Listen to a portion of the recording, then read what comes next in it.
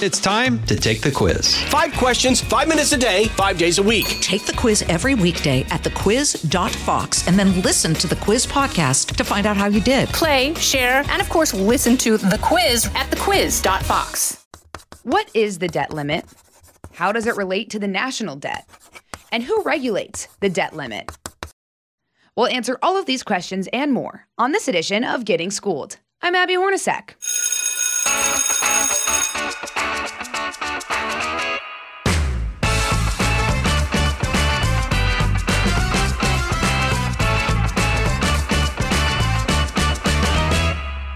All right, everyone. Today, we are zeroing in on our economy. More specifically, the debt limit. We are trillions of dollars in debt. And when talking about borrowing money so that the U.S. government can honor its legal obligations, things can get a bit complicated. So when was the debt limit established? What impact does it have on our economy? And what is the future of the debt limit? Well, here to talk me through all of this is the Director of Economic Policy at the Bipartisan Policy Center, Shai Akabas. And Shai joins me now. Shai, what's going on? Great to be with you, Abby. Thank you so much for coming on. We brought you one spicy hot topic. This has been in the news a lot lately. We're talking about the amount of money the U.S. government can borrow to meet its legal obligations, which sounds like a mouthful. So will you just break that down for me? And what are those legal obligations? Sure. The federal debt limit is a provision that's been in law for over 100 years now. And it is a limitation from Congress on the amount that the Treasury Department is allowed to borrow. So the amount of total debt that it can issue. Right now, we've issued over $31 trillion of debt, so it's a very large number. Over time, that number has grown. So it was originally limited to well under $1 trillion way back over 100 years ago. Then it has grown substantially over time to that level that it is today. And periodically, usually every year or two in recent decades, Congress has had to increase that ceiling because we've continued to run annual deficits, where as a government, we are paying out more in spending than we're taking in taxes. And that difference is, again, the deficit, and those add up to a cumulative debt over time. That's the $31 trillion that we've racked up. And we are now at a point where we have reached that debt ceiling, and Congress has not yet taken action to extend it. And so if we don't increase the debt ceiling, at some point, the Treasury Department won't be able to meet all of the obligations that the U.S. government has. And those obligations are on a wide variety of programs that many Americans are familiar with, but include everything from Social Security benefits to Medicare, to food stamps, to payments of federal employees' salaries, and lots and lots and lots of other programs. So those would all be called into question if the Treasury Department is not able to issue new debt in order to fund them. The most important of those obligations, perhaps, is the principal and interest that we pay on our debt. So when we issue debt, we owe interest on that for the investors that have purchased it. And if we are not making good on those interest and principal payments, repaying people the money that they have lent us, presumably it's going to get more expensive for us to borrow in the future, and that could cost all Americans. Yeah, well, those are such important things that Americans need. So then what happens if they can't meet those obligations? Well, we've never been there before as a country in the modern era where the Treasury Department was not able to meet all of the obligations in full and on time. We don't really know what that world looks like. It's pretty scary because we are the global economic leader, and to think that a country like the United States would not be making good on those commitments that we have made is a terrifying thought. What I think would happen, first of all, is that some people somewhere are not getting paid, and how that works is a very complicated question. Who's not getting paid? When would they get paid? But the other things that could happen are much more questionable. So you could see credit rating agencies deciding that the United States is no longer the gold standard of credit, because we can't hold that position if we're not making good on our payments. And if they downgrade us, that could mean investors across the world are less inclined to hold U.S. debt, which means that we have to pay higher interest rates in order to borrow all the money that we need. And of course, when Treasury is paying higher interest rates, that means Americans across the country are paying higher interest rates on things like mortgages and car loans and credit cards.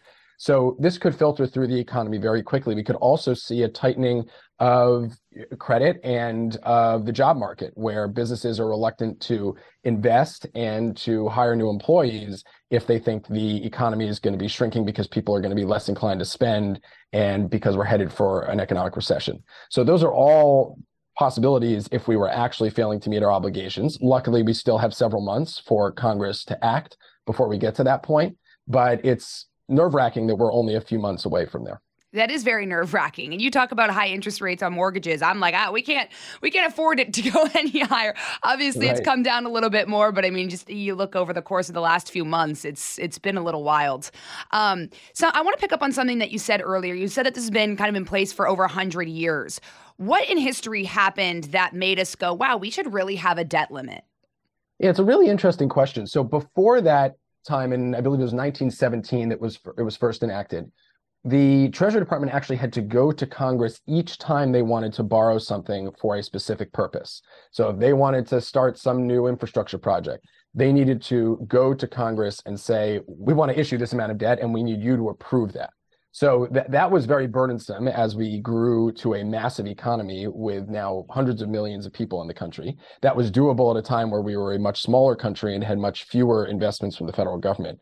But now that we are running a deficit of over $1 trillion a year, and we have literally hundreds of programs, perhaps thousands of programs that are being run at the federal government level, it's impossible for Congress to be authorizing new borrowing for each one of those. Congress obviously controls where we spend our money, but for them to go through and individually authorize new debt for each one of those became untenable. And so that's why in 1917 and beyond that, they started requiring that there be an overall limit. So that gave the Treasury Department the flexibility to issue the debt within that limit that they needed to in order to fund all of the obligations. But it retained that limit because Congress is supposed to have the power of the purse. And so it felt the need to still have some limitation on what the Treasury Department was allowed to borrow. I see. How often does this happen? Because, obviously you don't want to default, and this. So I guess my question is how often is a debt limit extended, and how do those calculations happen? What goes into that decision? So in recent years, it's been roughly every year or two. We've been butting our heads up against the debt limit, and Congress has needed to take action. The way that that's decided is ultimately by how much Congress decides to increase the debt limit, or in some cases, they've suspended the debt limit for a certain period of time. So they've said it won't be in effect for the next year, and then it'll come back into effect at a certain level. So those are basically the same thing, but effectively Congress has been giving a little more leash, each time they extend it, and that leash ends at some point a year or two down the road, and they have to come back and do it again. This isn't a very productive dance that we've been going through, because most of the time when Congress has been extending the debt limit, it's actually come with provisions that increased our debt going forward, or annual deficits, increased our spending or cut our taxes, or some combination of those two. So it has not been a tool for fiscal responsibility that some people would like to use it for. And that's a problem, because not only does it mean we're not getting the fiscal responsibility, but at the same time, we're taking a pretty monumental risk with our economy of coming within several months of defaulting on our obligations year after year after year. And that makes global economic actors concerned, as you would expect, that this bulwark of the global economy might not make good on all of its promises. And we're coming up against this situation on a repeated basis. So that, I think, is why the current paradigm is really broken and why we need some sort of reform. I want to follow up on that. Yeah, because the latest numbers I saw, and correct me if I'm wrong, but Japan owns just over $1 trillion of our debt. China owns $855 billion. So what implications does that have for us as a country? The fact that we have people who we owe money to overseas in other countries is not necessarily a problem in and of itself. But as we rack up more and more debt, and these countries own more and more of our debt, it makes us sort of further indebted to them in the sense that we're on a trajectory where we're headed skyward with deficits into the future. And the more we become reliant on that for our economy, the more difficult it is to perhaps put in place other policies that we need to compete with those countries, because they hold this leverage over us where at some point they might reduce their borrowing, reduce their investment, reduce their investment in U.S. Treasury securities, which would mean that we'd have to pay higher interest rates and look for creditors elsewhere. So it does create this type of economic leverage that ultimately might not be healthy if it keeps going in the direction that it is. Right now, it's not so much of a problem, but it does create this dynamic where we owe quite a bit to countries that we may be in an economic competition with. Yeah, it's an interesting point because when you look at kind of the broader picture and, over the course of time, it really does play a big role. Do we always raise the debt ceiling, or is there ever a time where we're like, all right, we let the leash out a little too much, let's reel it back? Ultimately, when we get into these situations, there's really no alternative to Congress extending the debt ceiling at that moment, because when we're within several months of the point where Treasury can't meet all of our obligations, there's almost no realistic way to close the gap between how much we're spending and how much we're taking in that very brief period of time to effectively balance the budget and say we're not going to borrow a penny more. So when we get into that situation, it's really too late already. What we should be doing is thinking about how can we make reforms in the future so that our debt accumulates less quickly and we have to do this less often. Frankly, we can get into this later, but I think we need to reform the entire process. But just working within the paradigm that we have today, what we should be thinking about is, are there reforms for the future so that we can curb spending over time or bring in more revenues over time so that the deficit shrinks and we accumulate debt more slowly. And that would mean that we come up against these debt limit impasses less frequently. That, I think, is really the direction we should be thinking of, rather than a situation where overnight we're going to manage to cut, let's say, 30% of all government spending, because that's just not likely to happen based on the fact that we have lots of people who are expecting to receive benefits or other payments that we can't tell 3 months from now, sorry, we're going cold turkey. All right, we've got to step aside for a quick recess, but we'll be back right after this. From the Fox News Podcasts Network. Stay on top of the latest news and information from Fox News. Listen and download the Fox News Hourly Update on your time. The trending stories you need anytime you want it. Listen and download now by going to foxnewspodcasts.com. Well, Shai, let's get right into it then. You teased it. It looks like you're about to save us from everything. So what are your ideas and how we can, plan for the future? Sure. Well, there's an impasse right now, of course, which is why we're talking about the topic, that will need probably some additional policies to find a resolution. That the House is deliberating on a package that would include some spending restraint and other policies that might reduce debt over time. And those are important to think about in the broader picture. But I think what's really critical for this situation is to think about the debt limit in particular and how we can change that process moving forward, because it's proven to be almost entirely ineffective for fiscal restraint.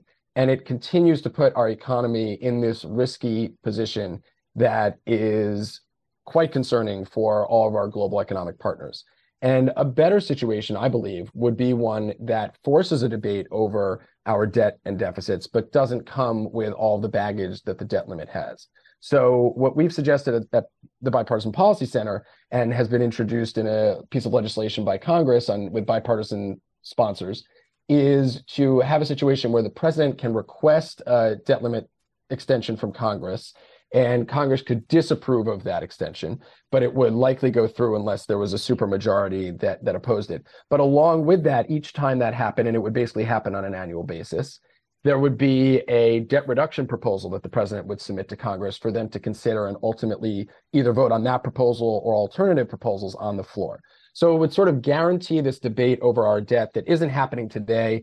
The normal budget process in Congress has been broken for a long time, so we don't get real conversations about fiscal policy, about debt through that process. So this would sort of create a second process that is meant to specifically focus on how we can get our debt under control and use the debt limit as the starting point, but not as something that is threatening our economy and the global economy. So that would go on a separate track for disapproval, so Congress would retain control over it, but it would grease the skids for it to happen unless there was an overwhelming opposition. And then meanwhile, there's this required debate in Congress over specific policies to reduce the debt, which is really where our policymakers should be spending their time, on the actual details rather than hand-waving and yelling about $31 trillion in debt.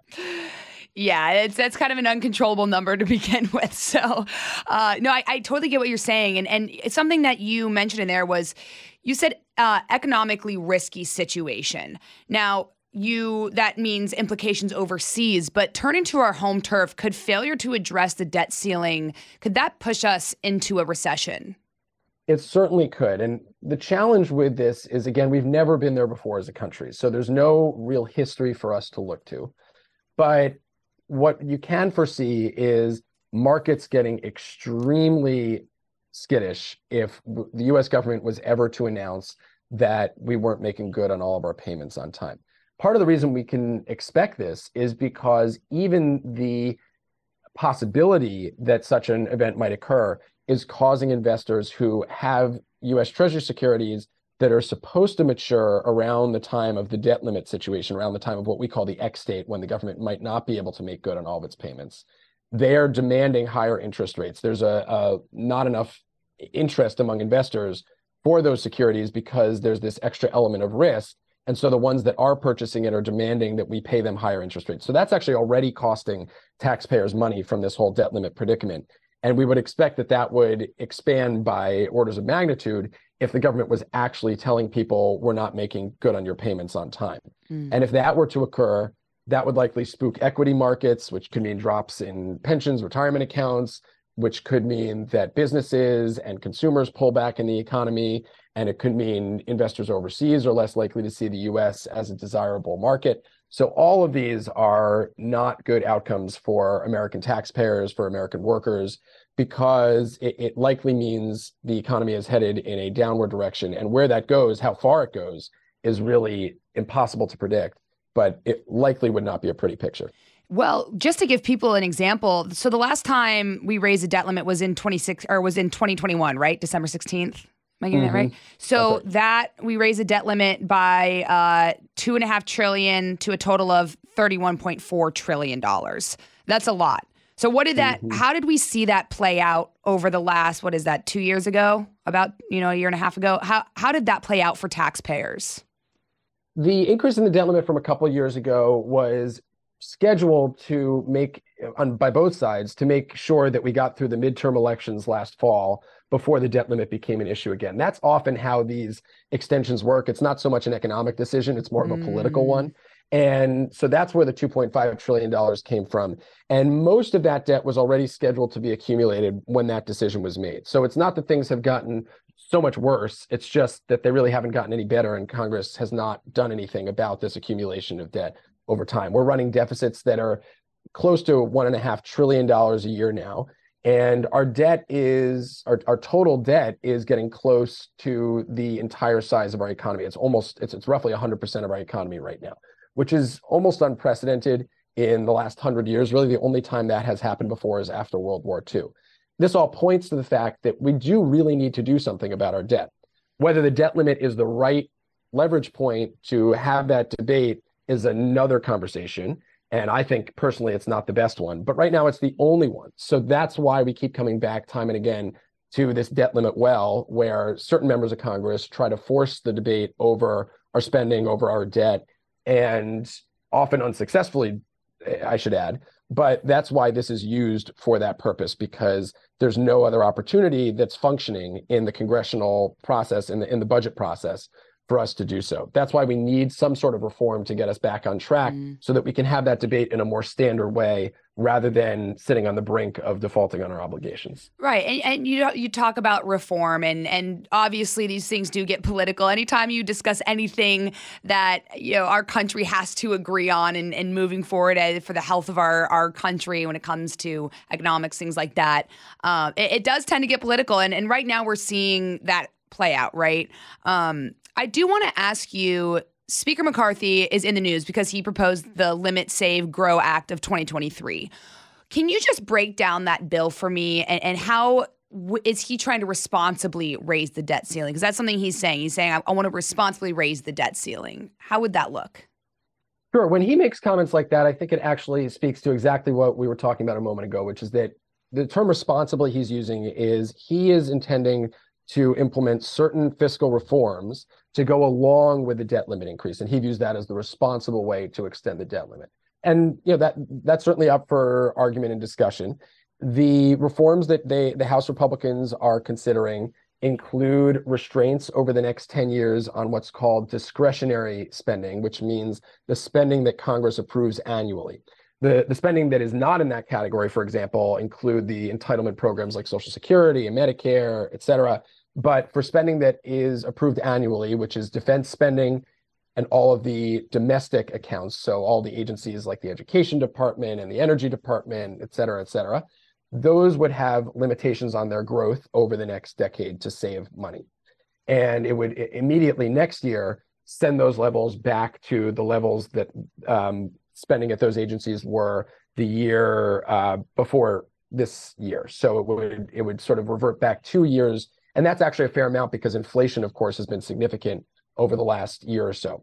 So that would be a pretty substantial cut, and Democrats are not interested in entertaining something of that magnitude. But that's where House Republicans are starting. There's also a number of other provisions in that bill that Speaker McCarthy has proposed, including, for example, eliminating the student loan forgiveness that the Biden administration has been pushing and is currently being challenged in the courts. There would also be changes to work requirements that are either already in existence or not in existence for certain government programs like the food stamp program. It would expand the work requirements for that program, or Medicaid, it would introduce work requirements for that program. And then one other element here is that it would put forward permitting reforms for various infrastructure investments and energy in particular that would accelerate the process for approval. And I think there are members on both sides of the aisle with that particular provision that would be supportive of something along those lines, because whether it's clean energy projects or not clean energy projects,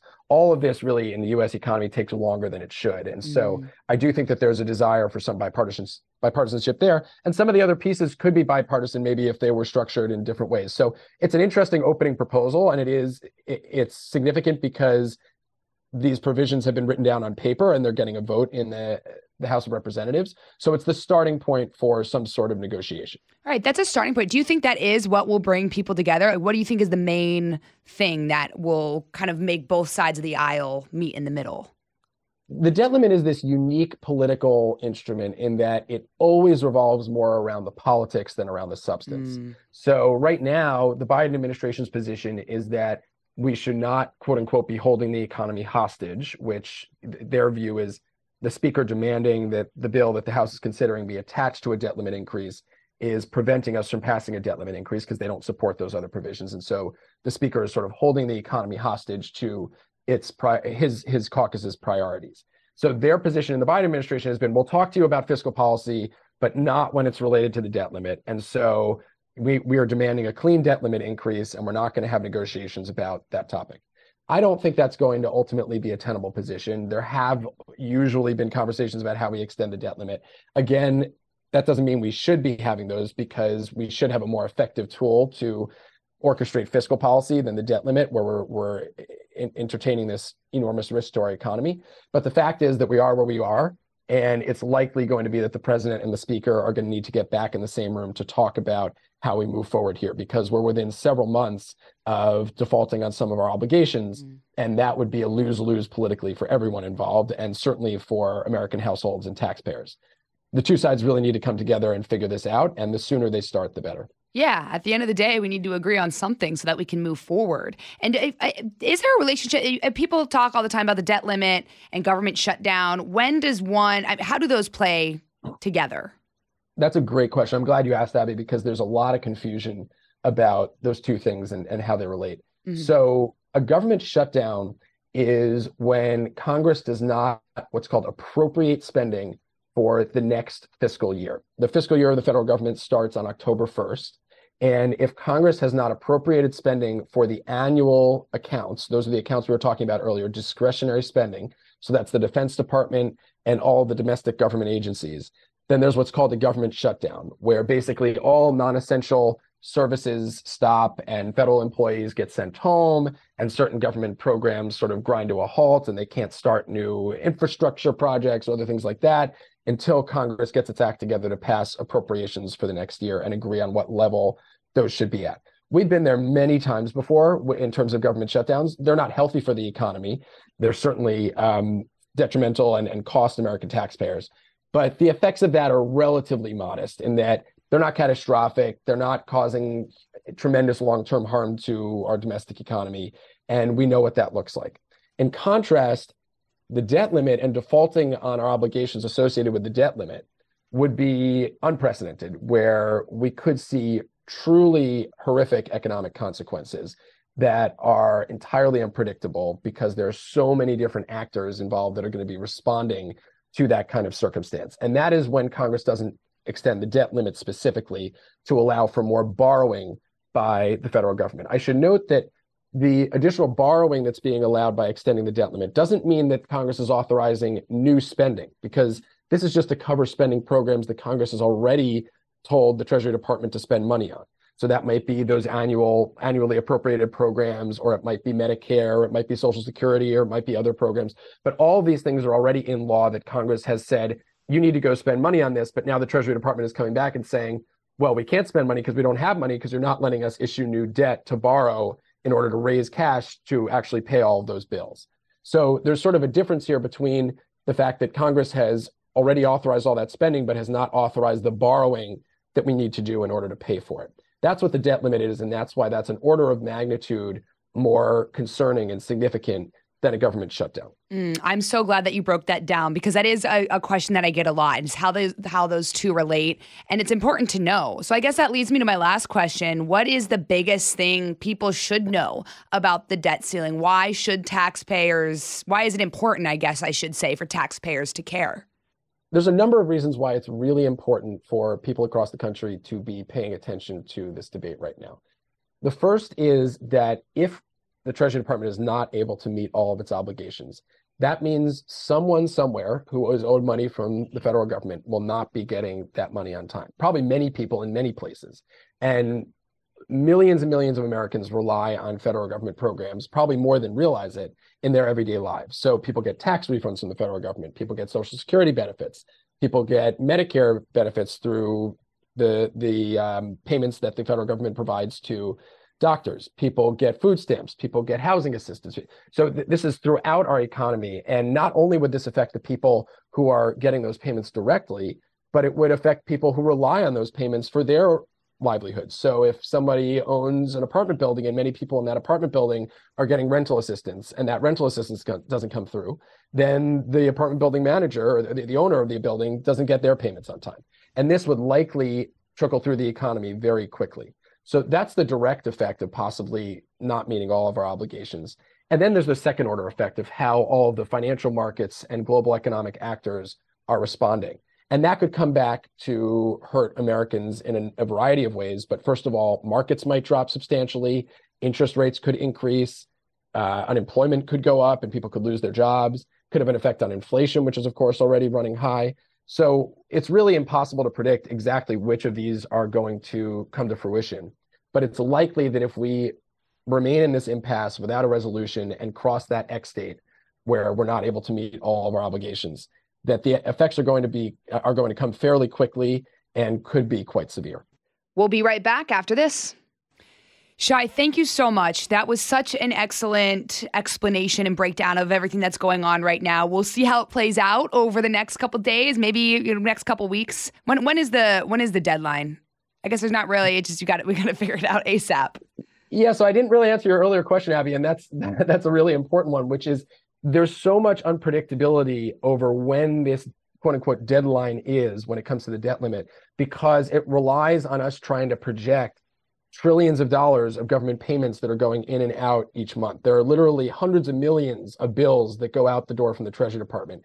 And what we at the Bipartisan Policy Center do is try to project roughly when that X date is going to arrive, but it's not an easy task. So right now we've said it's likely to be sometime this summer or early fall, but we'll have much more of a sense after the next week or two when we get all the data from tax season, and we could put that into our model and figure out a more narrow window of when this is going to arrive. But I should just note that that adds an entire additional element of unpredictability and danger to the situation, because usually when Congress is taking action, they have a very firm date that they need to act by, and that's when they get it done at the 11th hour. here the 11th hour is sort of moving around as we try to figure out the payments that are going out and in from the federal government. And so we'll see how that shapes out over the next couple of weeks, but we don't have a whole lot of time left before that X date arrives. All right. So over the next few months, then, we should say that we'll keep an eye on this, see how everything plays out, right? That's right. All right. Sounds good. Shai, thank you so much for coming on. I appreciate it. And Thanks we'll for having talk me, to you Abby. maybe in a few months. Sounds good. Appreciate it.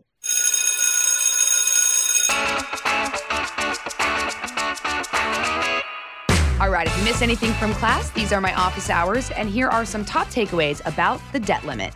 Number 1, 1917 was the first time the debt limit was enacted in Congress. Congress has the power of the purse, so it gets to decide how the Treasury Department allocates its funds. Number 2, Shai says the debt limit is a unique political instrument. It's not always economic, it often turns political. The politics come to play when there are provisions put in by either party that may further their own agenda. And number 3, based off of the Bipartisan Institute projections, Shai says we should expect new information regarding the debt limit in summer or fall of this year. So we will keep an eye on that as things progress. For more podcasts, you can listen to foxnewspodcast.com, and don't forget to subscribe to this one on Apple Podcasts, Spotify, or wherever you listen, and leave us a review. This has been Getting Schooled with Abby Hornacek on the Fox News Podcast Network. Class dismissed. Listen ad-free with a Fox News Podcast Plus subscription on Apple Podcasts. And Amazon Prime members can listen to this show ad-free on the Amazon Music app. From the Fox News Podcasts Network, subscribe and listen to the Trey Gowdy Podcast. Former federal prosecutor and 4-term U.S. Congressman from South Carolina brings you a one-of-a-kind podcast. Subscribe and listen now by going to foxnewspodcasts.com.